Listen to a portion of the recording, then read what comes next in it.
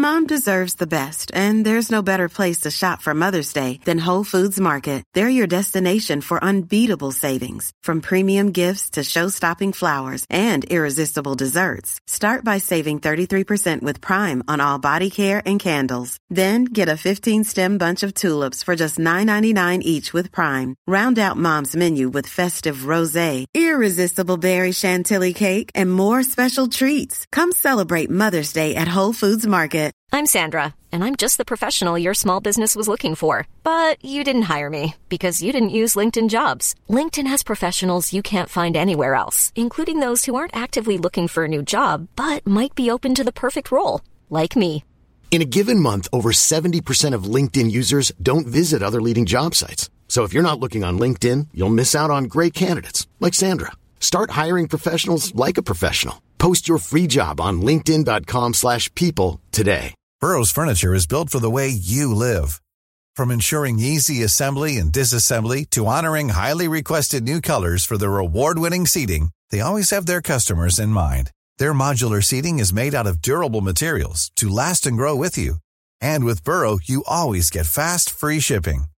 Get up to 60% off during Burrow's Memorial Day sale at burrow.com/ACAST. That's burrow.com/ACAST. burrow.com/ACAST.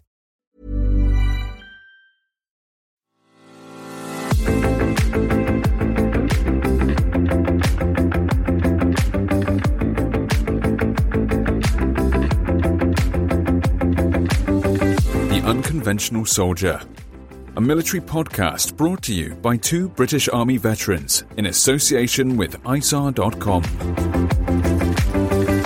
Thank you for downloading another episode of the podcast. Our guest today is Nick, a former member of 22 SAS, and we're going to discuss his deployment to the Falklands with the regiment in 1982 on Operation Corporate. We won't cover the history of the outbreak of the Falklands War, as this was covered extensively in Pod 9 with Jimmy Moran, and on his account of 3 Paris deployments and the Battle for Mount Longdon. We also covered the Falklands campaign with Brum Richards on the naval gunfire support provided by one freight battery on that operation. And if you haven't listened to either of them, they're highly recommended, really informative. I learned a lot from them about the Falklands War, which I wasn't aware of. And then finally, we'll finish off with Desert Island Dits, Nick's choice of book, film and luxury item. But as usual, we'll start off with our guest's backstory and how he ended up serving with the military and then with 22 SAS. So, Nick, your backstory, please. Hi, guys, and thanks very much for the invite to the Unconventional Soldiers podcast. Joined the Army in July of 1974 at 16 in the Junior Parachute Company. Was there for about 6 months and then went through the Parachute Regiment Depot, completing the Para Depot in about July of 75. And then I got posted to 1 Para, who were in Berlin at that time. Did you have any family history in the army, Nick? My old man, Ken, he was in the King's Regiment based out of Liverpool, saw active service in Korea in the 1950s. He was the platoon sergeant with the battalion during the Battle of the Hook. What did he think of you going to Hereford? He must have been dead chuffed with when you got in. He obviously would have known about the SAS. I applied at the age of 21 to do selection. I had obviously a good 5 years in 1 Para, but was getting a little bit fed up with exercises, etc. And while we had done 1 operational tour in Northern Ireland, I needed to move on. I hadn't told my dad, my parents, I was going on selection. So I think in about the December of 79, I got permission from the Signal Platoon boss, a guy called Dick Trigger, an outstanding leader. But then in the May of 1980, there was obviously the Iranian embassy siege, and B Squadron got heavily involved in that and retook the embassy down. So I remember sat at home, and it's all obviously on the TV news, and my dad doesn't know anything about really the SAS, and we watch it. And even at that point, I told him I'm going on selection. And then when I pass it, it's like the light bulb clicks and comes on, and yeah, you've done it, well done. You passed selection at 22, which, from my understanding, if there is an average age, it's normally sort of mid-20s. Is that quite unusual passing at the age of 22 back then? Yeah, no, definitely. There are guys who passed it before and after around about the same age. There was a guy on the selection course with me. He was 21 when he completed it. There was probably about 180 of us started the course, and so you can imagine the course sort of filled up after the Iranian embassy siege. 180 people started, about 8 people passed it. So 22, yeah, it is a young age. The average age is 26, 27. So what squadron was you posted to, and what became your speciality? What troop did you go to? So I got posted to D Squadron, and the air troop of that squadron, 22 SAS. There are 4 squadrons, A, B, D, and G, and they're all made of the same composure. So they've all got 4 troops, an air troop, boat, mountain, and mobility. They're the infiltration skills that will allow personnel to get into the target and in some cases back off the target. In addition to those troop infiltration skills, they've got individual skills, signals, demolition, medics, and linguists. And what was the main difference from your perspective between life in a parachute company and life in an SAS squadron? Still, I guess, a young age. I've passed the course. In one para, been in the signals communications platoon. We had a bit more, I guess, freedom of movement. We had a great boss, Captain Dick Trigger. While we could say and do things, we had a little bit more freedom of movement from the guys in the rifle company. You really were there to just do as you're told and get on and get your job done before breakfast. But coming up to Hereford and passing the course, you were treated from really the get-go as an equal. So you could say and give an opinion on something. It may not have been the right opinion, but at least you could give it and you weren't heavily put down. Moving on to the Falklands then, Nick. Where were you and what were you doing when the regiment got warned off for operations in the Falklands? And was there an opportunity to carry out any pre-deployment training? The second part, pre-deployment training, no. The units and the squadrons, troops always have the ability to move at little or no notice. Probably just come back off a major jungle training phase out in Kenya, and we've been working with other units out that way. So on the Friday, I think the 2nd of April, when the Argentinians invaded the Falklands, I don't recall hearing anything about it that Friday, but the Saturday night, we were in the Paradise Club. So on that Saturday night, we were warned off to mobilise and RV first thing on that Sunday morning. 4 of us were immediately tasked to go to one of the Army ordnance bases not too far away and collect all the squadron's war stock of ammunition. And then we moved up to RAF Bryce Norton, waited for the rest of the squadron to arrive. And then come the Monday morning, we're waiting then to get on an aircraft to Ascension Island. We see the Royal Marine party that had been down in the Falklands, sadly all had to surrender, and then they were coming back in, and while we couldn't talk to them, we could see them sort of having a somewhat debrief and met by one of the Royal Marine senior officers. There was a good documentary on recently about, I think it was Naval Party 8901, Marines you refer to. It was on a lot of documentary coverage about the Falklands the last couple of months have been pretty poor, but that was one of the better ones, and I didn't realise what a stiff fight they did put up. Yeah.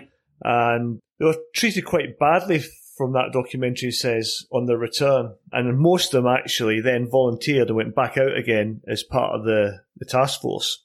So sadly, I don't even think our bosses could get a chance to go and talk to them. So we went on one of the RAF sort of commercial jets, took us to Ascension Island. We were there for, I can't remember the exact time frame now, but 5 or 6 days. And while we're there waiting for permission and orders to join ships and go further south, we went through practices on communications, medical, 81mm mortars. Our boat drills, predominantly it's going to be a boat operations down south, runs up the local mountain, and again just waiting for our bosses to get us deployed further south. Ascension it was quite hot when you were there, wasn't it, Nick? If I remember rightly. Definitely hot. I mean, hotter than a hot thing. Yeah, Jimmy Moran was saying you could see sharks off the boats, and for a jumping off stage to essentially an Arctic warfare environment, it must have been a bit strange. Yeah, I guess there was, I think, for all the units going, if you passed through Ascension while it was steaming hot, then it took days, weeks to get down into the war zone, and obviously in that period of time you're in somewhat, in theory, getting climatised by the cooler, colder, freezing weather. So the journey from the Ascension Island then, as you're going south, how was you going to get there? And what was your priorities on board the ship? So once permission had been granted, the squadron jumped on about 3 or 4 different Navy vessels and Navy support vessels. If I remember correctly, HMS Brilliant Antrim, HMS Plymouth, which at the time was a 21-year-old frigate, a support ship called Fort Austin. So we deployed across those 4 odd ships. And then we obviously begin to move south, which takes a bit of time. And all we can do is go through planning, preparation, looking at potential options for the mission as we sort of head towards South Georgia. I remember the older air troop guys who were parachute square trained, whereas I was Halo trained. I was only trained at the time on round high altitude parachute systems. So they brought down with them 5 or 6 civilian square parachutes. So they did some parachute drops from the Navy helicopters out into the middle of the Ogden. The boat troop guys were doing the boat drills. We would join them to assist them in what they were doing, but also for us to learn how to get on and off ships into the small boats. Would you get a lot of feed from the UK at the time about what was going on, what the situation was looking like?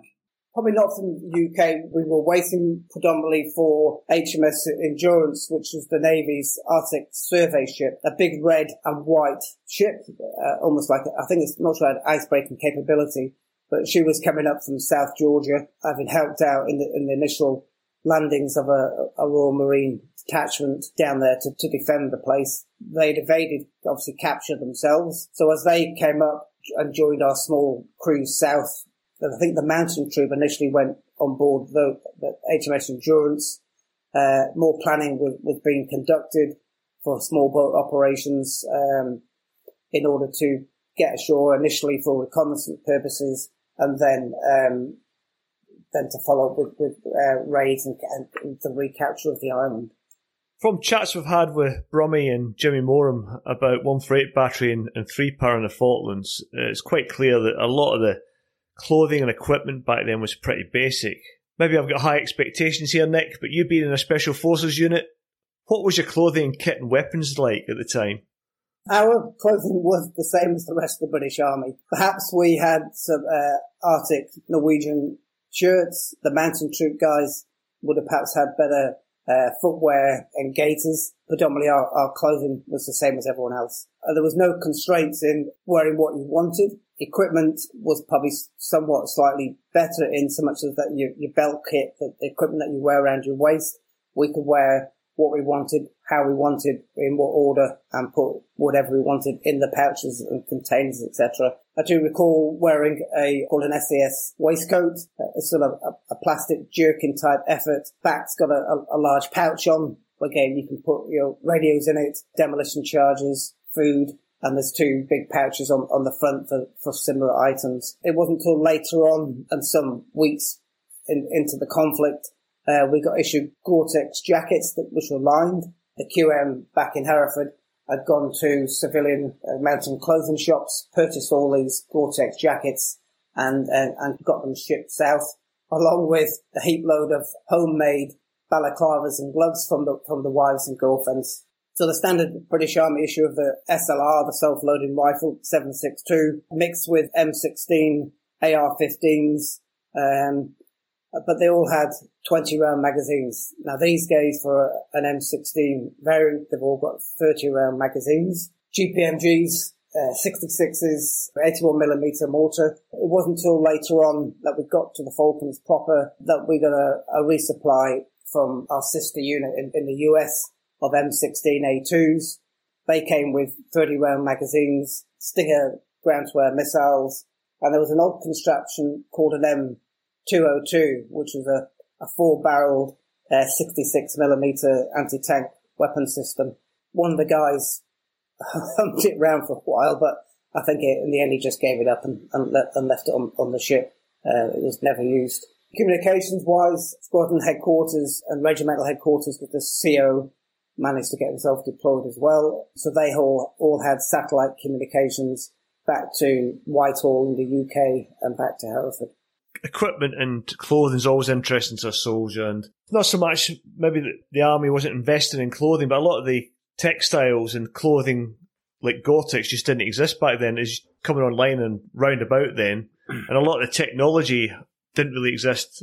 And I think you'll cover a bit later on in the podcast, Nick, but, HF comms and one-time pads, which were used in the Second World War, were still in use with your unit, I think. Yeah, definitely. What the one-time pad, that method of coding, it's only the patrol signaller and the headquarters signals element know what's in that pad. And if even to a certain extent, even if it was captured, which did happen later on for one of the patrols, the codes are easily changed out pretty quickly, and you've got to know how to use it. Obviously, you've got to be trained on the system.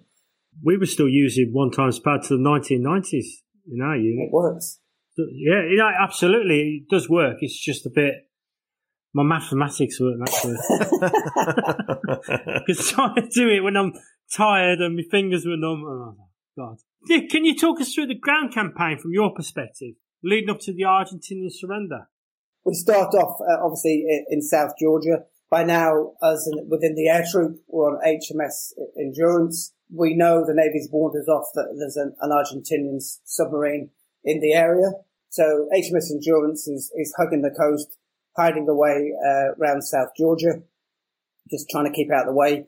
One of the Navy's auxiliary ships with the Marine Commando on board has had to go further out to sea.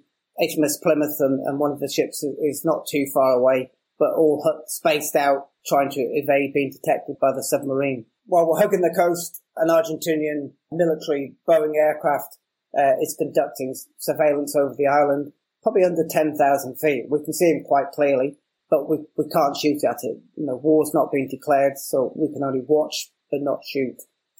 The main task of reconnaissance fell to our boat troop, as you can imagine, and also the mountain troop.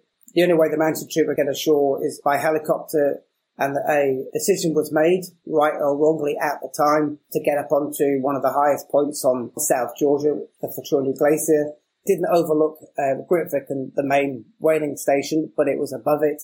And so the aim was to get up high and then, using their mountain skills, come and descend the glacier, getting to a point where they could observe Grytvik.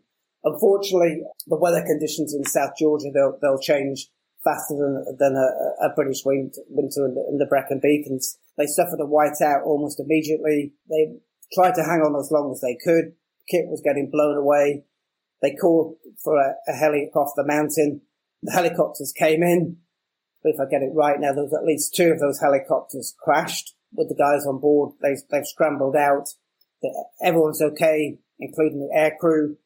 And then eventually a third Wessex helicopter comes in, but she's predominant role is an anti-submarine helicopter. So she's got a ton of equipment in the back. There's not enough space to put your cat in, never mind a mountain troop and crew from other helicopters.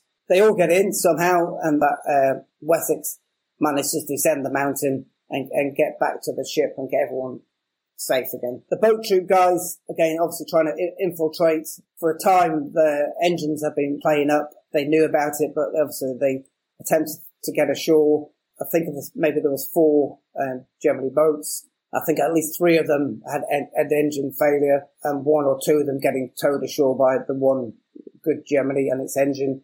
The 4th one got separated. Maybe it was on a different mission into a different bay, but got separated from everyone else and drifted out to sea. They didn't want to get their TACB, the ground-to-air comms, up and running to go on a rescue mission, but they didn't want the Argentinians to know we were in the area. So they continued to drift, trying to get the engine going, just making the best of it as they could. And then eventually they saw, I think it's the same Wessex helicopter and its crew that had picked the guys off Glacier. They saw it in the distance, opened up the radio, a quick burst transmission. Hey, we're over here. Helicopter picks them up. Obviously, they closed the radio down there.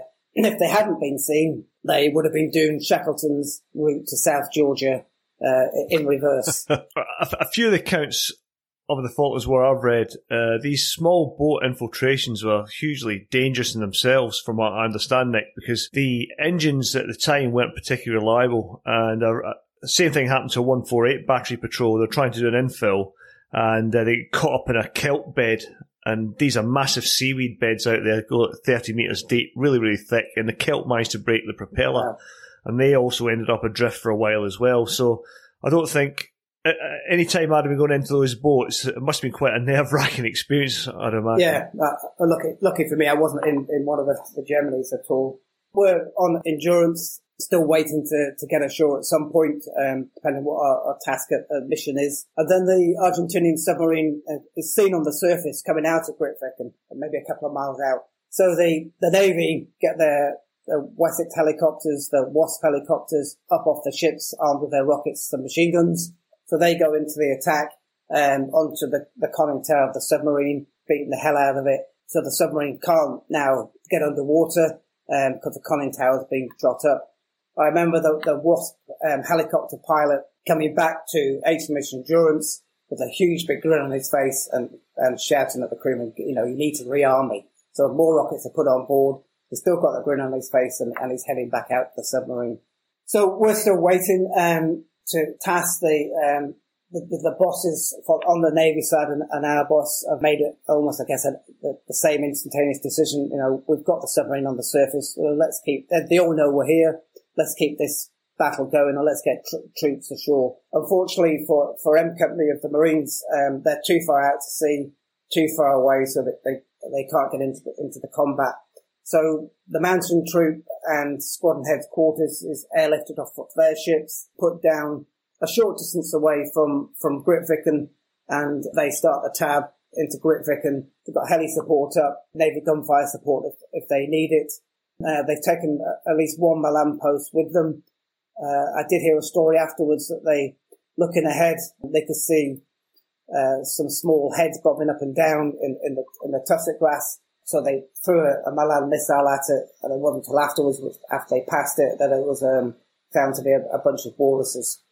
Very pissed off, the survivors. Yeah, definitely. Us as the air troop, we're still on Endurance, still waiting to get deployed. There's a patrol of SBS with us, but sadly that didn't happen because the mountain troop guys, along with the squadron headquarters, take Grytviken without any real fighting. The Argentinians gave up put very quickly. That night, now we're tasked with HMS Plymouth and HMS Endurance to get into the next major bay and the whaling station there called Leith, which we know the Argentinian Navy SF guys are stationed at. We've done, I guess, risk assessments, in-depth planning. We've looked at the likely helicopter landing points and determined that those would have been mined. It was also detected. I'm not sure if the information actually came up from one of the boat crews that got ashore on a recce onto Grass Island. So it was determined where the command and control post was. So as we sailed into Leith Bay, the Navy broadcast to the Argentinians that they better surrender. If they didn't, then the Navy ships would open up.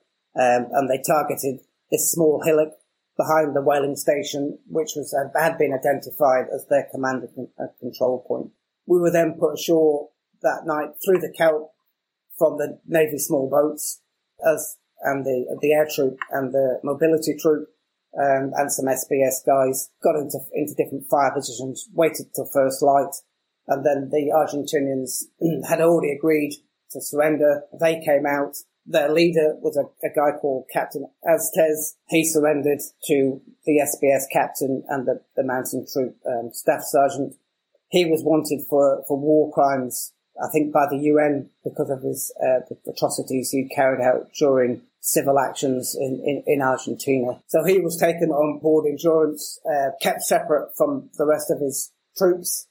So eventually they all came on, and I can't remember how they got on board now, but they were all put on board Endurance and into the forward hold. They were kept in there. Endurance and the rest of that small task force is now heading up the Falklands proper and to join the carrier group or carrier groups that have headed down south with the Marines and powers on. The last part then of South Georgia were in heavy seas, moving up the Falklands, but we're down in the mess decks with the SBS guys and sharing a vast amount of captured Argentinian Amstel beer with different weapon systems rolling around the deck. I've just read or listened on Audible, actually, Cedric Delves' book, Across an Angry Sea. Was he your squadron commander, Nick, was he? Yeah, so Cedric Delves was the squadron boss, Major Delves at that time. In that book, it's quite interesting because he brings up that the brigade headshed didn't really know what to do with the SAS troops when they turned up. And I think that's a lot to do with the fact that the SAS in the decades previously had been sort of doing those withdrawal from empire wars, in the Dauphin and all those types of places. And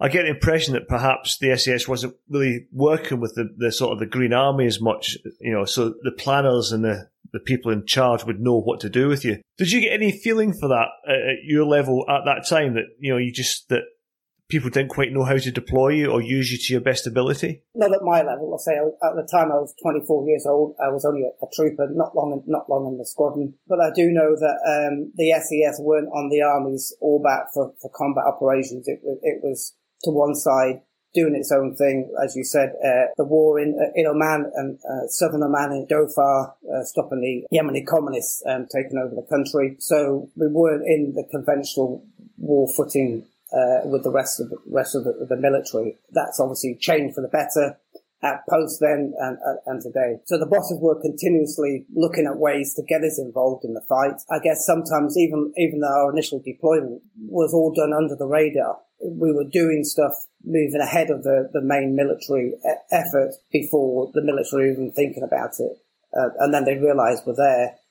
So we're under the Navy Task Force, both D Squadron and then G Squadron have been brought down, and it was then determined that G Squadron would do all the reconnaissance on Falkland with their OPs, and some were out there for 20 or 30 days, and that D Squadron would remain and be the assault raiding squadron, which is great. G Squadron sat in an OP and we're going from one raid and activity to the next. So fantastic. So that leads us on nicely to the Pebble Island raid, which really takes you back to the roots of the SAS in the Western Desert, with the raids on German airfields with Paddy Blair, Maine, and I believe during the Second World War, I think the SAS destroyed more aircraft than the RAF did. Getting an opportunity to do a raid on Pebble Island, Nick, that must have been quite exciting. So the raid started off, obviously I guess it came out of the blue because there was a Harrier raid coming back to the carrier, and they reported a radar ping coming from or the vicinity of Pebble Island, which lies just to the north of West Falkland. So they needed more investigation. The squadron boss, the CO, looked at the ground, looked at how we could perhaps get involved. I'm not sure if they had any aerial photography at the time. A mission was presented to the Navy chain of command, and it was decided to put reconnaissance onto the island.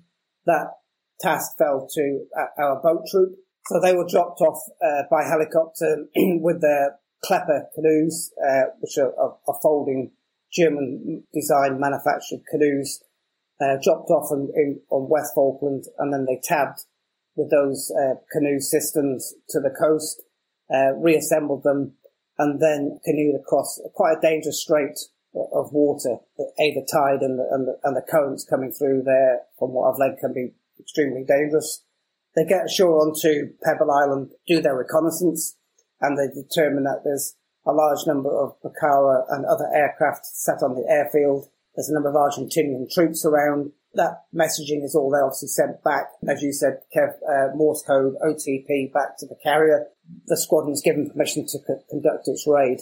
So more planning, preparation, again, within a very, very short period of time, we're launching from the carrier flight deck. And there was a delay in getting off the carrier, I think due to heavy seas and the winds. That had an impact later on the raid. But we get airborne in the Sea Kings. I can't remember how many Sea Kings took us in now, but they drop us off to a small beach cove on Pebble Island. We're obviously met by the boat troop boss and a number of his teams. Everyone gets off. We're obviously more than bombed up, with every man's carrying an additional 2 81mm mortar rounds. And then we start off as a squadron snake from the heli info point towards the airfield at Pebble Island. point to note here is that the mobility troop had been given the task as the primary demolition team for destroying the aircraft up there, and the mountain troop were the secondary demolition team. I think we as 16 troop, the air troop, led the way with squadron headquarters to short of the airfield and short of the village at the airfield, or close to the airfield. The 81mm mortar team get set up. We all drop off with great relief our 81mm mortar bombs. So then it found out that the mobility troop have been misplaced at that particular moment in time. And so now the task for airfield demolition has fallen to the mountain troop. So they're happy guys. They got a definite mission, whereas before they were in reserve. Mobility troop still out there making its way to the squadron RV in the mortar position. It's good to see, Nick, that even special forces get geographically misplaced. Yeah. Sorry, yeah, they weren't lost. They were just misplaced. They knew where they were. Yeah, so we as the air troop, we set off for the village. We've done our checking of what's around and where we think the Argentinian forces could be inside the village. All these villages across the Falklands have got large sheep shearing sheds, so it's determined that the troops will be in there, but the officers will be billeted in the houses of the islanders. So we begin to set off. We're in an open line formation, moving across a sort of open ground. We get to hedges and fence lines every now and then, but we're bounding forward. The mountain troop, obviously they've disappeared with huge big grins on their faces towards the airfield and their aircraft demolition task. Oh, so we also had an NGS officer assigned to the squadron for naval gunfire support from HMS Glamorgan. When the time came for the assault to start, he was putting down a loom over a small mountain that overlooked the airfield. That was quite good support from the Navy. I don't know, I can't remember which ship was doing the naval gunfire support.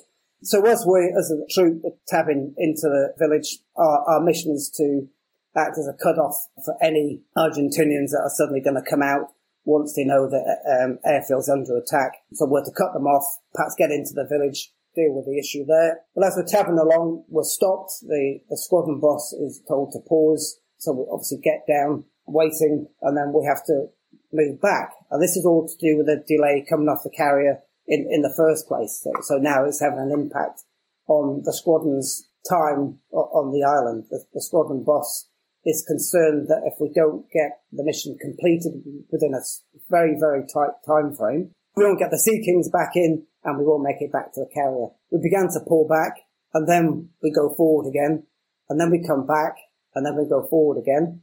So then there's an argument further down the troop line or extended line between some of the senior guys in the troop and I think it's a troop staff sergeant. So it's a loud whisper because we're tactically moving forward. But this whisper's getting louder and more heated. And then it's followed by a couple of large whacks and groans as there's a small fist fight. So basically, the older guys in the troop, as we were, keen to get stuck into the village and do what we had to go and do. But there's that constraint that we can't move any further forward.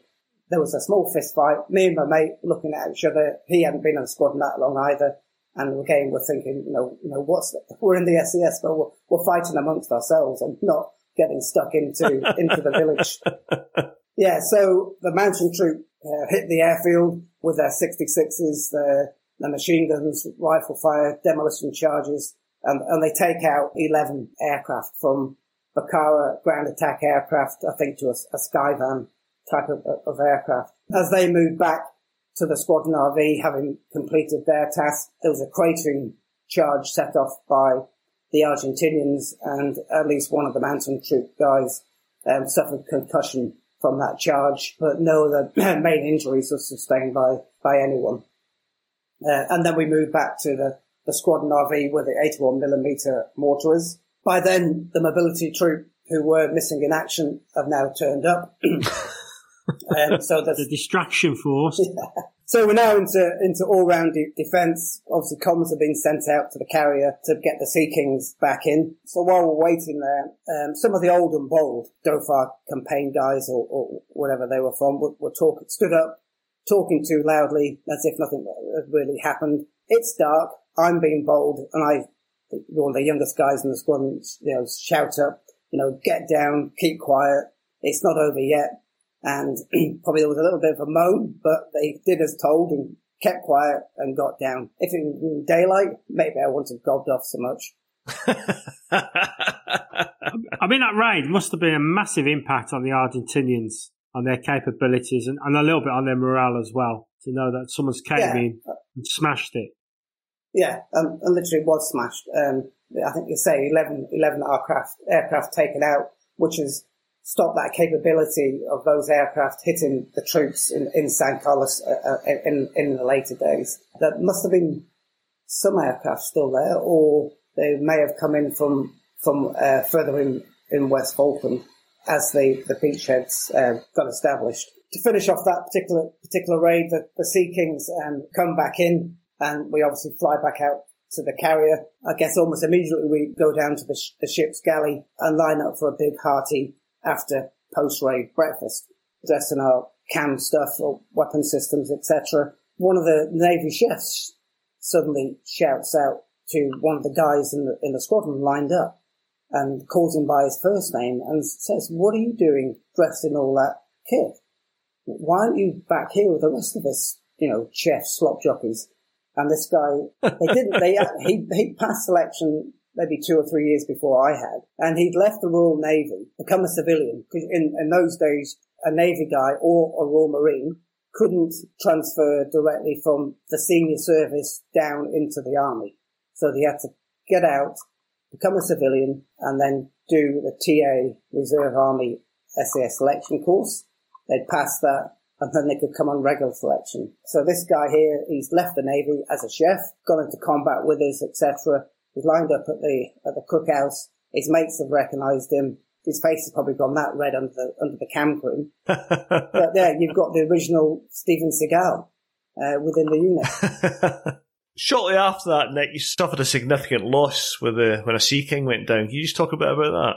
In brief, then, we'd moved, the squadron was what the Navy called cross-decking from one ship to the next, moved from the carrier to one of the two assault ships, HMS Intrepid. I and most of the air troop and others had been hellied over some hours before. There were members of 3 Para on board the assault ship as well. The last lift off the carrier was with a small element of our squadron headquarters, the Squadron Sergeant Major, our support staff, the mountain troop, a number of the mountain troop guys, elements from the G squadron headquarters and one of their troops. So on that airlift over, their Sea King, as we know, goes down. It was determined, rightly or wrongly, that an albatross had struck the aircraft and it immediately went into the drink.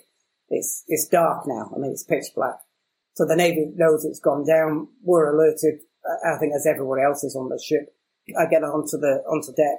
Intrepid slowly moving towards the potential crash site, as is other Navy vessels. Helicopters are up with their searchlights. And we're way out to sea from the Falklands, so the priority now is to look for survivors and get them out. I can't remember how many people did survive.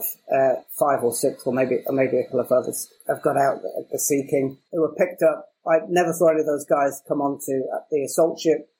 Sadly, the body of the Royal Marine Corporal Love, he was on the raid with us onto Pebble Island, one of the crewmen there. He didn't survive, and his body was brought back on board the assault ship. So it wasn't until the next morning that we, could determine the complete loss of guys that went down on the Sea King. One of the guys that got out is a guy called Mark Splash Ashton from the Mountain Troop. He's recently produced a book called Sea King Down, and it describes, obviously in more detail, the crash of the Sea King, getting out of the aircraft before it disappeared completely under the waves. What's probably more remarkable is that while Splash, along with 5 or 6 others, got out and were taken to the various Navy ships for medical care, Splash managed somehow to get himself back into the combat zone.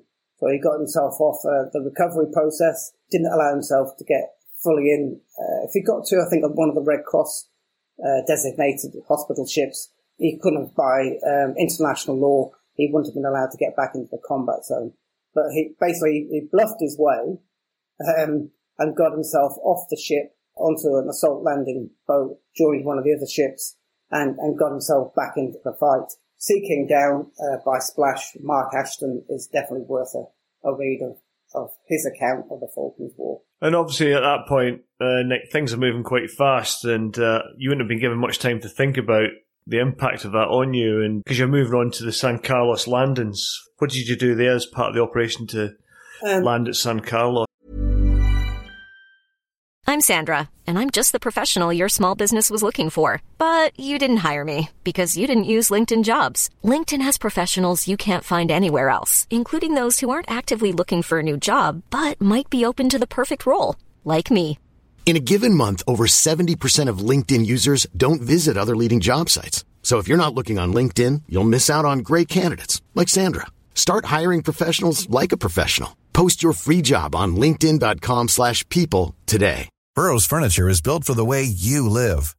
From ensuring easy assembly and disassembly to honoring highly requested new colors for their award-winning seating, they always have their customers in mind. Their modular seating is made out of durable materials to last and grow with you. And with Burrow, you always get fast, free shipping. Get up to 60% off during Burrow's Memorial Day sale at burrow.com/ACAST. That's burrow.com/ACAST. burrow.com/ACAST. The mountain troop has lost quite a lot of people, experienced people. The Squadron Sergeant Major Lawrence has gone as well. But as you said, we've still got to get on with our jobs, our tasks. The main landings are about to happen.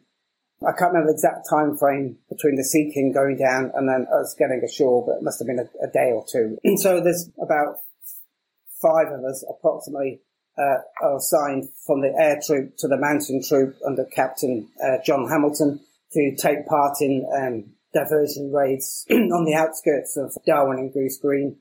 The whole squadron has that mission, but we're split down into the 4 troops and given 4 different areas of operations outside Darwin and Goose Green. So we're inserted. Maybe there's about 10 of us in that mixed troop of mountain and air. At that time, there are no other British military on the island apart from the G Squadron observation patrols around Stanley and maybe some SBS teams as well. But we're dropped off by Sea King. The helicopter lifts off. It's pitch black. It's gone quiet. And I'm thinking, this is it. There's no one else here. It's just us. And we've got to get on and do our mission. We can't get off until it's done. So anyway, we pick ourselves up and move off to one of the target farmhouses on the outskirts of Darwin. I'm the lead scout. Obviously got my M16, but I'm also carrying an MP5 SD, the silenced version, in an effort to take out any sentries that we might come across. We've got 1 set of night vision goggles, and the guy that's carrying that, he gets ahead every now and then and looks ahead. We get to the farmhouse, wrecked it, determined that there's no one there, no civilians, no Argentinian military. The other troops, a similar task, and at the appointed time, we then just open up into the heavens, into the open ground with our weapon systems, machine guns, rifles, illume, just making as much weapon noise as we can in order to give the impression to the Argentinians as at least a battalion-size attack coming their way. So those are diversionary, noisy attacks that all went down, and now we've got to tab back out to San Carlos. So the 4 troops are obviously moving independently. They head towards the squadron RV. I recall getting into there, and I'm not sure then if the squadron headquarters under the squadron boss come in, but then we see a Picara aircraft go past, comes outside of a hill, sort of partly out of sight to us, and is heading up towards the beachhead, closely followed by a Stinger missile. The Stinger takes it out, the aircraft crashes, the pilot got out, and initially we thought, that was the Powers or someone at the beachhead has taken the aircraft out. But then the rest of the air troop come in, and one of the guys, there's 2 guys have been trained up over a couple of hours on the carrier of how to use the Stinger missile, which again has come from our sister unit in the States. Sadly, the guy that collected the weapon systems from the States and knew how to work them, he sadly died in the sinking that went down. That Picara has gone down. The squadron's now all complete. and then it's making its troops snake back up towards 2 Para's lines and San Carlos. More Pucarás coming overhead. The 2 guys with the Stingers are launching their Stingers at the aircraft. The mobility troop of the lead troop in that formation, but for some reason or other, but because the Pucarás are proper aircraft and not jets, the Stingers go nowhere near the aircraft and land 50 to 100 meters in front of the mobility troop, who obviously stop and start screaming back at the guys to stop firing the Stingers and just leave it. They're not having a very good time, that troop, are they? No. No, they didn't.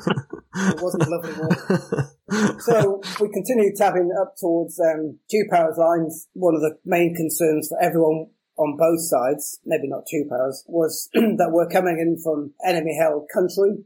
While they knew we were out there and they knew our rough, I guess, line and direction of approach, there had to be a recognition signal. We were told to take the Army rifle cleaning cloth, the 4 inches by 2 inches white cloth that you clean your weapon systems with, take some long strips of it and wrap it around your head, and that will be your individual collective recognition signal to 2 Para that we are friendly guys and we're not Argentinians. Bear in mind what you've done so far, Nick. That must have been one of the more arse-twitching moments so far, approaching a heavily armed parachute battalion with nothing but 4x2's recognition. Yeah, no, definitely. It definitely was.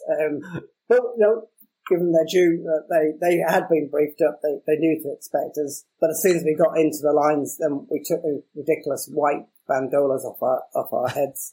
So for some of the squadron guys who'd been in 2 Para, they recognised some of their mates now, so they met up, had a brew. Obviously more troops are coming ashore, the Marines, 3 Para, the Navy are moving their ships in. Oh, sorry, also on that tab out, and obviously prior to meeting up with 2 Para, some Argentinian fast jets went past, really low, as you'd expect. We all opened up with our weapon systems, but I was struggling to get my 66mm anti-tank weapon system off my back.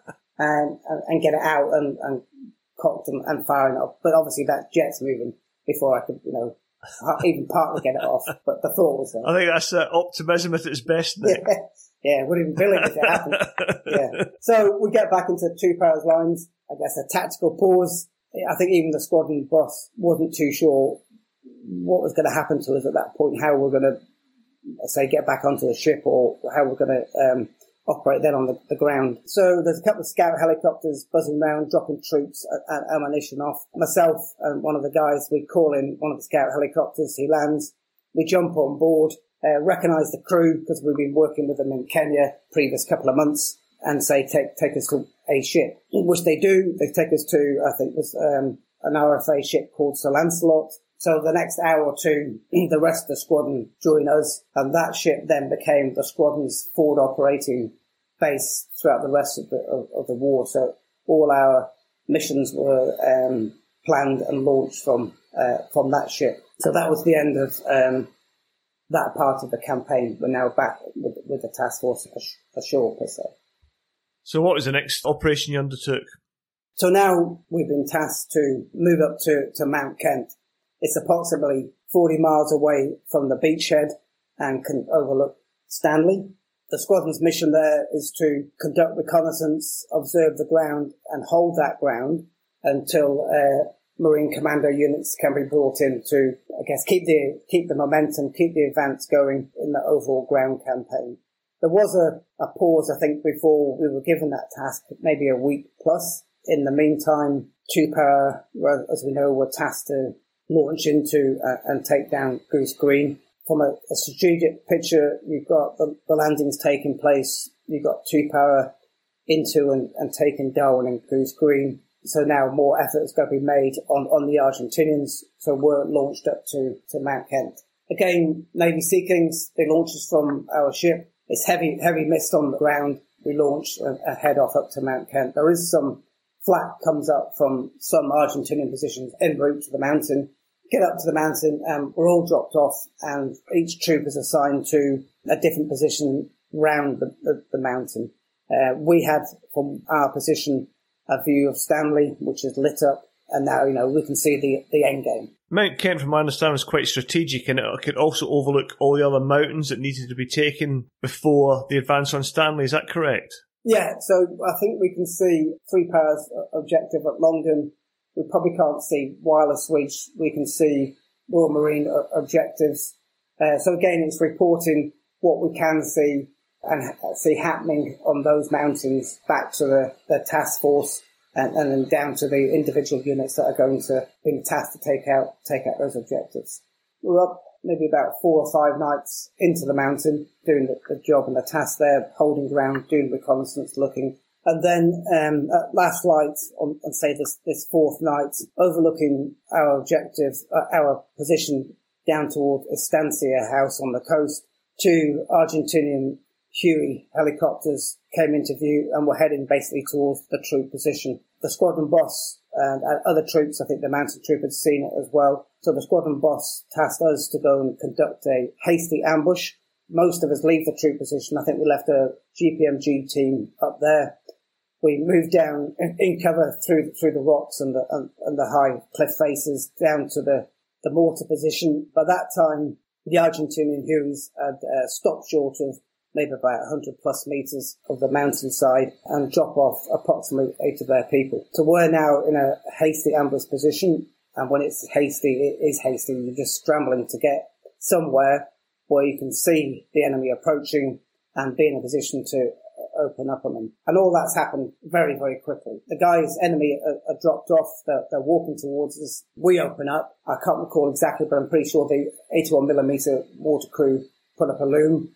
So we're opening up on the Argents. They had very good drills. We understood later that they were from an Argentinian SF unit called 601, or was it 602 company. They immediately went into their contact drills. They ditched their Bergens. They started putting fire back and splitting up. So we're putting fire into them and vice versa. One of our guys got wounded. A couple of guys got fragged. I'm up with the troop boss sort of right and forward, putting rounds down. As I said, obviously there's rounds coming back in, then cutting up the ground. You can't go any lower because you're on the rock face already. So the firefight ensures there's a bit of a pause in the fighting. The Argentinians are not firing back. So the guy with a one set of night vision goggles gets up, comes across to me. I've grabbed one of the wounded guys' M203s, which has got the 30mm grenade launcher underneath. And so between me and the MVG guy, we start lobbing 30mm grenades towards some Argentinians we can see further out, getting fire direction orders from the MVG guy. They then call off. The firefight's completely over, and that's the end of that firefight. I think if I recall correctly, one of the Marine commandos have now started to come in by helicopter. Obviously, their pilots and the guys on board are seeing this huge firefight going off, tracer, loom cracking off left, right and centre. I think some of their troops from the anti-aircraft teams, the blowpipe teams, managed to get out the helicopters before the helicopters have to off and get back to San Carlos. Got a couple of Marine blowpipe team guys up there. The troop have now come back to the mortar team's position, and I recall thinking to myself, I've still got 2 grenades in my pouch. Why the hell didn't I throw them? Why didn't I use them? And I'm cursing myself, in all everything else that's going on. I've forgotten about these 2 grenades. So a bit disappointed in that effort. We had a couple of wounded, one guy pretty seriously, and a couple with shrapnel wounds. X number of enemy killed or wounded. So we go back up to our position and sort of get our heads down for the night with an effort to conduct a clearing patrol in the morning. I got up on the mountain with more sort of guns, bullets and ammo, and I ditched certain key elements, like my sleeping bag. I probably had a Gore-Tex bivvy bag with me, but I ditched my sleeping bag because I wanted space and weight up there with other stuff. I've been freezing my arse off for the last 4 nights or so. So the clearance patrol goes out in the morning, can't find any of the Argentinians. They've all scooped during the night. But we then bring back in all their ditched Bergens. And they also found some bandages, first aid kit where we wounded some of the guys.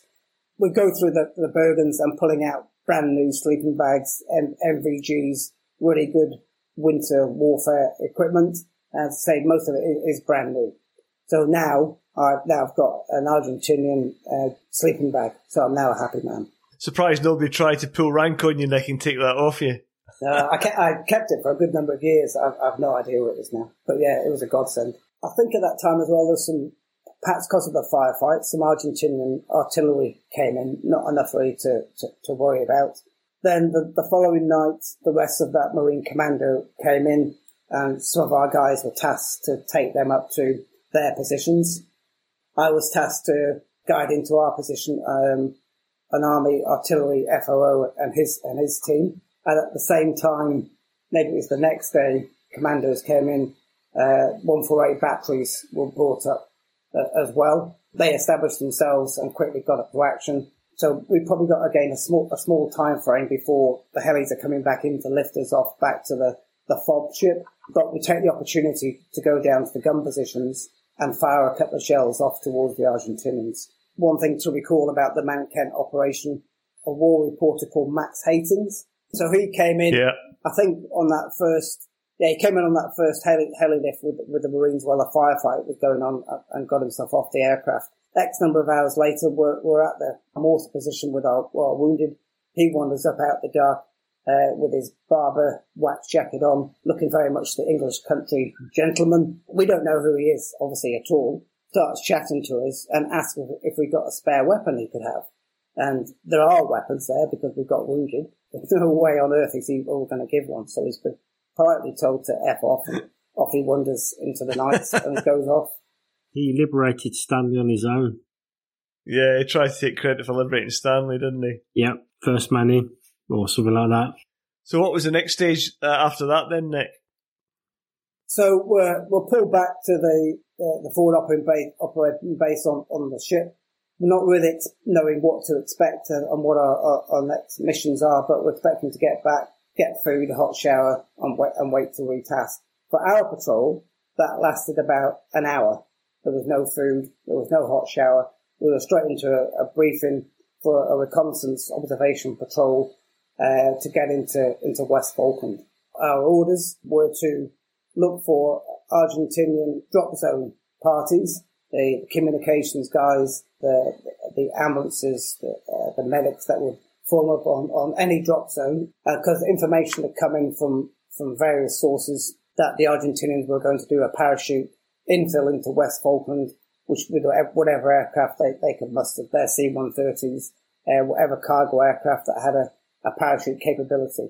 So our job as that four-man patrol was to start this initial phase of looking for that, identifying and looking for the DZ parties. So we retasked, got our orders, new comms, re-ammoed, got more food, and then we jump on a Sea King and wait to lift off from the ship. But really heavy mist had come down. The crew can't take off in those conditions. So after about 45 minutes, the aircraft closes down, and then we're back inside the ship, can get hot food, can get a shower, which obviously all the guys ashore from the Paras and the Marines, etc., had no chance of getting.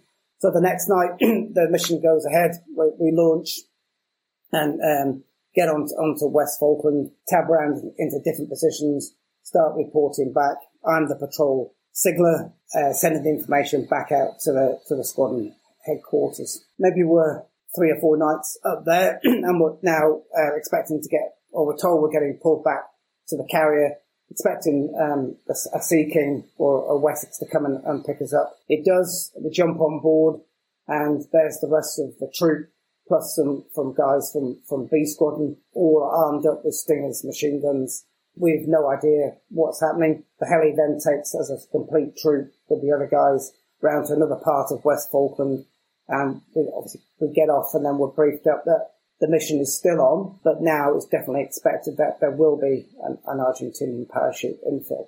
So the troop mission is to again report of any DZ parties forming up, but as and when enemy aircraft came overhead, then the Stingers, the machine guns, would open up on those aircraft and parachutes coming down. It never happened. Information was probably correct at the time, but the Argentinians never launched a a parachute into West Falkland. Probably fortunate for them, because I think it would have been a bit of a suicide mission. Never mind the reception party you'd have provided at DZ. I think the air defence systems and the combat air patrols would have taken a heavy toll too. Yeah, definitely. The Harriers would have been definitely on their tail. So while we're up there, 8 odd days, I can't exactly remember the time frame, but being the patrol sigler, getting obviously the comms up, it's all Morse code and one-time pad, as you said, Kev. So it's gone really cold. It's heavy snow's falling, and I get a message in that one of our mountain troop patrols had been compromised, had been overlooking Port Howard, and the patrol boss, it was actually the mountain troop boss, Captain John Hamilton, who was awarded a military cross posthumously, was killed in action because the OP was discovered by the Argentinian Marines. The guys there, John Hamilton and his sigler, one of the SAS blokes in mountain troop, put up obviously a fearsome fight as they tried to withdraw out of contact. John Hamilton was killed, and the sigler was captured. So he's got all his codes on him, obviously the radio. He's brought back into Port Howard, interrogated. They're looking through all his kit and his codes, etc. He was an Italian speaker, and so Italian language and Spanish have some similarities, so he could pick up some of the stuff that he was being told about. And one of those was that there was a real threat that they would get him out and back to mainland Argentina. If that had happened, we probably wouldn't have seen him again. But they kept him in Port Howard, out of sight of the villages, under the floorboards in one of the houses. And he stayed there until the war was over, and then some of the troops came and picked him up. So the guy that was captured, while he could speak Italian, he had and Captain Hamilton, they both had Argentinian 9mm pistols on them, which they'd got from South Georgia, as a number of us had. And so he was questioned as to what and where, how did he get this Argentinian marked pistol? He's from the Seychelles, so he's not the white guy that the rest of us are.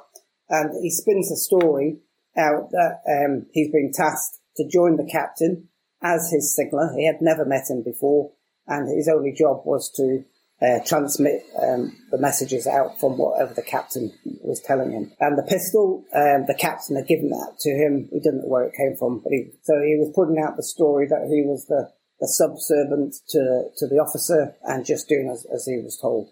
And that probably story did help in perhaps saving his life, and maybe helped him not getting shipped back to Argentinian mainland.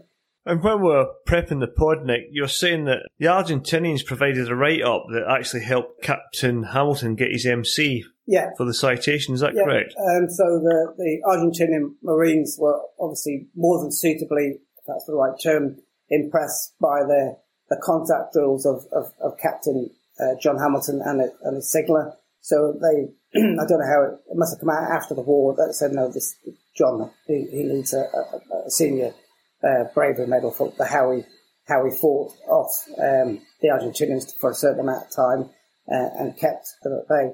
So he then was awarded the military cross. He still lies buried at Port Howard, our only guy down there, apart from obviously the guys out at sea. So after that, what did you do next? The next task, after we pulled back to the ship again, as a squadron, were then retasked to conduct clearance operations of some ground and diversionary assistance to Two Power's attack onto Wireless Ridge.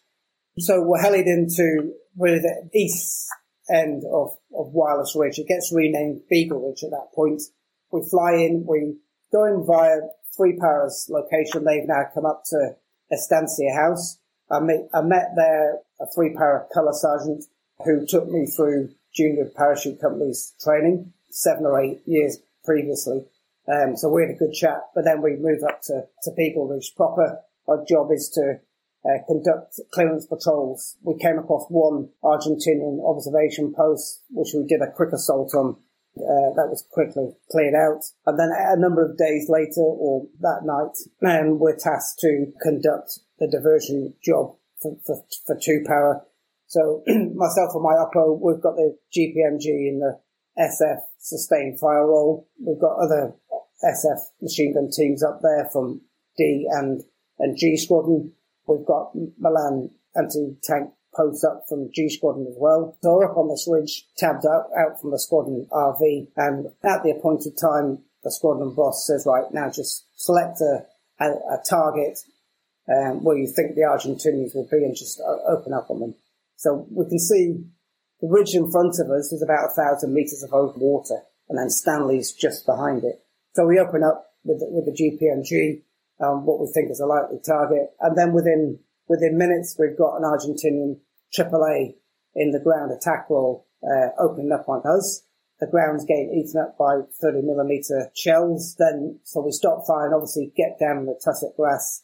We actually start laughing because it's dangerous. It is really dangerous. You can hear these. That's an understatement. Well, you can hear the rounds pinging over our heads. The ground's getting whipped up around us. So that gun stops firing. We immediately get back onto our gun, open up on him because we could see where the tracer came from. Then another Argentinian AAA opens up to our left. We switch fire to that one. The ground starts getting cut up again.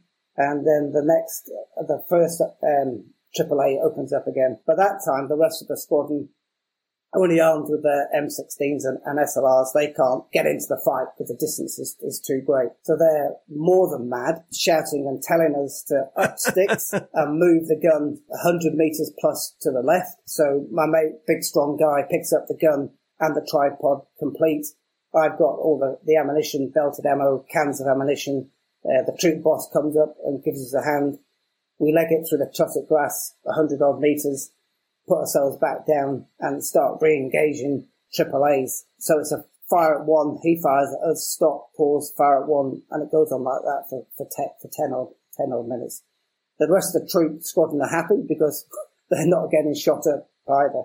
The boat troop guys, along with, they're getting infill from more or less the coast just below our position across this 1,000 metres of water by Royal Marine Rigid Raiding squadron in their small fast boats. So they get put ashore on the area that we've been shooting up, but they are immediately seen by the Argentinians who whip up the boats with fire and push the boat troop guys off that small beachhead.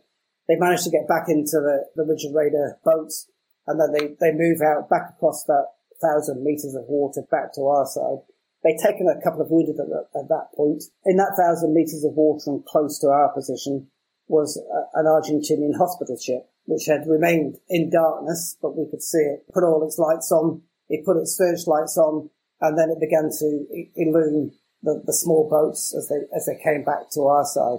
So I immediately wanted to open up on the hospital ship and knock all its lights out, but the troop boss rightly said, it's a hospital ship. Under the rules of law, no, you can't do it. So we packed up all our kit, the Milan crews, the GPMGs, and then we moved back through tussock grass over some sort of high ground back toward the squadron RV. In doing so, we must have then been spotted by Argentinian artillery spotters who then lobbed 5 or 6 artillery shells onto us. But we dropped down into a gully, then out of sight, and then moved our way off out of the area. Back to the squadron RV. Then the next morning, a heli arrives. It's got the regiment's CO on board, Mike Rose. So he's landed by helicopter. I think he comes in to pick up one of our Royal Signals Scalies, one of the signals guys, and then they head over to Stanley and to complete finishing off a successful negotiation with the Argentinian surrender. It's interesting, Nick, that we started off, one of the points we made at the start was that the impression that we had as a main Kev, and sort of emphasised in Cedric Delves' book that the regular army didn't really know what to do with the SAS, but what you've described there, raids, reconnaissance, fighting patrols, OPs, I mean, that is a sort of the bread and butter of the Special Air Service. It all seemed to work out quite well in the end. Is that a fair point? Yeah, absolutely. While the squadron boss, the CO, would have struggled at times to get the squadron deployed and get the agreements from task force headquarters back in the UK and off the carrier. Yeah, we were constantly on the move, like you just said. We're, raids onto Pebble Island, observation posts, assaults. We knew it in obviously the heavy fighting that the powers and Marines engaged into. But as you say, classic SAS behind the lines operations, constantly on the go, constantly planning.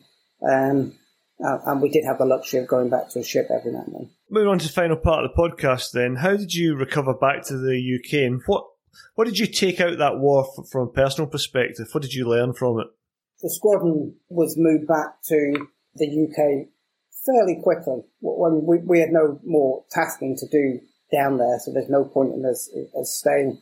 We actually were a couple of weeks, maybe a month late in getting on our next task on the anti-terrorist team. Our time was due for that, and we're a month late.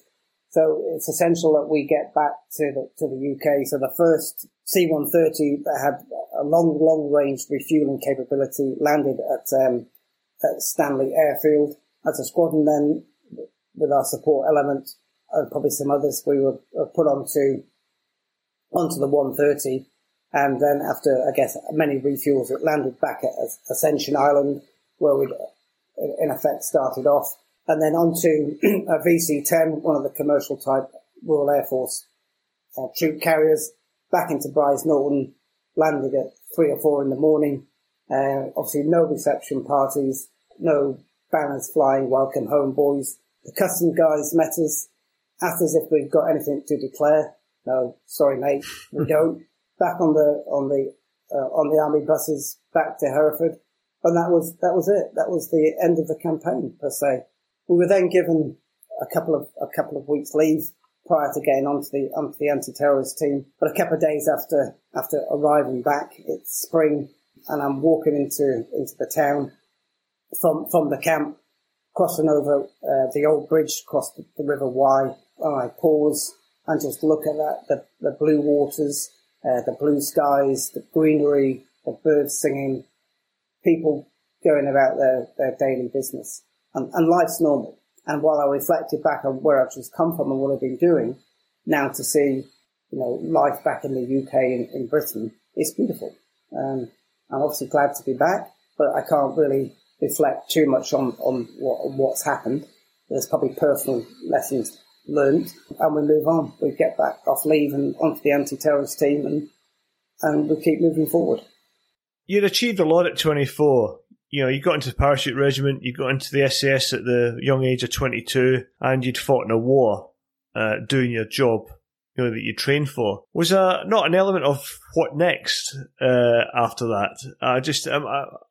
Just me personally, I would find that a very strange situation, because you pretty much achieved probably all that you'd aimed for at that stage in your life. Or am I off on the wrong track there? No, you're definitely on the right track. And I guess, that's why I came to Hereford, to see combat. Life in the Paras was good, but there wasn't enough going on for me. Not that it was anything to do with the parachute regiment at the time. It was just the circumstances. So passing selection, getting into Northern Ireland with them, getting into the Falklands, being on the anti-terrorist team now for the second time. Other missions came up there, which are probably still classified. So, I've got to stay there. That's where the action's going to be in some way, shape or form. We travel the world. We go to some really interesting places. We've got really good people within the unit. We've got good command and control, and we're going from one task, be it an overseas mission to assist a foreign nation, to exercises, and just waiting for the next operational task to come up. Nick, thanks for that. I mean, as I said before, listening to Jimmy's, listening to Brummy's, and I've read a lot of books, and I thought I knew a lot about the Falklands campaign, but there's always something new to find out. And from your perspective as well, you just don't get the ground up sort of stories that perhaps some of the previous authors who were like the senior people and their view of the Falklands gave. We'll move on to now Desert Island Dit, which, as we know, all our listeners look forward to, especially Colin's choices. And so, Nick, what we have to obviously is your choice of book, film, and luxury item. So, for this episode, what have you chosen? The book choice is Penal Company by Philip Neame. He was the OC of D Company 2 Para in the Falklands. I've recently read it. It's an in-depth account from his perspective as a company commander, with D Company, who were classified as a penal company only because they were, to a certain extent, pushed out from the rifle companies into D Company because they were thought was a lost cause as such, which was completely untrue. D Company fought more than well under Philip Neame down there in the Falklands. Film choice is The Hangover. I probably saw it more times than I know what to do with. It just reminded me of young drinking days in the Powers and early days as an SAS trooper. So luxury item would be a Swiss Army knife or a Gerber, a Leatherman. Obviously you've got the knife on there, great for survival situations. You've got different blades on it, pliers, etc. So yeah, luxury item choice if I was on a desert island. Can't fault that. No. And Colin, obviously, your choice of book, because as we all know, we all look forward to your books. I detect a bit of sarcasm there, Kevin. I just don't know if I'm quite happy with that, mate. I don't think you can challenge this one this week. I've referred to it a few times in the podcast. It's Across an Angry Sea by Lieutenant General Sir Cedric Delves, who was Nick's squadron commander during the Falklands. And he gets the title, really, I think he's tying it in with the James Elroy Flecker poem, The Golden Journey to Samarkand, which includes the famous line, "We are the pilgrims, master, we shall always go a little further. Beyond that last blue mountain barred with snow, across that angry or that glimmering sea." And that is, Nick was telling me a while back that's the official sort of poem for the SAS. Yeah. Nick, is that correct? Yeah, it's all on the memorial stones. Yeah, and it's obviously recited time and time again. Yeah, great poem, and emphasises the breed of an SAS soldier. Kev alluded to it already that Cedric Delves gives a good operational picture in this book about the troubles they had getting tasks initially, some of the conflicts of personalities, and he also describes the operations on the ground as well. So it's a really good book to read if you want the overall sort of bigger picture of how the SAS conducted operations in the Falklands. It's highly recommended. Nick, I've just got a quick question for you about books. I remember I first met you about 30 years ago now. And I remember it was sort of post-Gulf War and the Andy McNabb books were coming out and all the rest of it. And I remember back then, I was talking to yourself and a couple of your colleagues, and you're quite sceptical about these sort of books. What do you make of sort of the burgeoning celebrityism behind the SAS with the Who Dares Wins on the telly and all that sort of thing? What's your thoughts on that? I've never watched any of the programs, and most of my colleagues won't do. There's no need to. We obviously know what we've done and how we've done it. Great. It's this TV entertainment. Probably most of the guys that are on it are the celebrities. Apart from one guy, they have no real depth of experience over a long period of time in which to draw on. So we don't. We might take the piss out of them, but that's probably about it. So what's your book then, Kev? Well, this week, or this episode, it's not a book, it's a podcast, as I've moved into the 21st century. Apparently, I'm not some Philistine that everyone thinks I am. And it's a podcast that was done by the BBC. It's a 9-part podcast about J. Edgar Hoover, who was the head of the FBI. And what a lot of people don't realise is he was the head of the FBI for over 37 years. And I've read his book, and I listened to the podcast that picks out some of the key elements. And what comes across is, at one stage, he was probably one of the most powerful men in America. He had naughty stories or dirt on every single politician, including presidents of the time. He had so much more influence than people realised, and he was able to shape the politics. And people were frightened of him. He was so powerful. They couldn't sack him. He had the photographs in the drawer. He had the tape machines. And the agency seemed to spend an enormous amount of time internally investigating politicians and other people of influence. If you think about the Stasi, it was very much that sort of some of the same model without obviously all the violence that went with it. But it's a really interesting background into a guy who had his own closets in his own cupboard as well. He had a number of flaws. Was able like a bit of soft silk ladies' underwear. But he was able to influence and manipulate so many powerful people in America and influence American political direction. That's it. Thanks, Kev. And that's it for another episode. And thanks, Nick, for coming on the podcast, mate. Really appreciate it. Yeah, I thought you were going to ask me about cheese and chives, but that can wait for another podcast. Larry will be listening into this. Yeah. I've already given feedback about that. And for the listeners, that's a sort of a special code word going back and forward between Nick and one of his colleagues. So thanks also to the listener for your continued support and suggestions. Please keep them coming, and our email and social media links are at the bottom of the show notes. You can find us on all the usual suspects, including Instagram, Facebook, YouTube and Twitter. If you download us from iTunes and like the podcast, it'd be great if you could leave us a review there or anywhere you get your podcast from, especially again Spotify as well. Thanks again to Nick Beale for his continued support and sponsorship to this series and offering technical support through his company ISAR. And we'll see you next time on The Unconventional Soldier.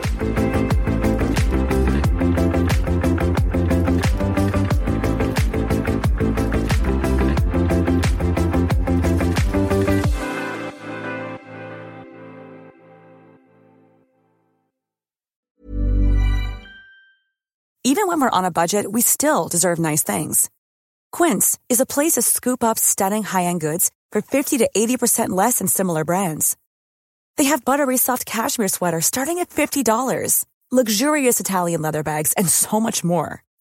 Plus, Quince only works with factories that use safe, ethical, and responsible manufacturing.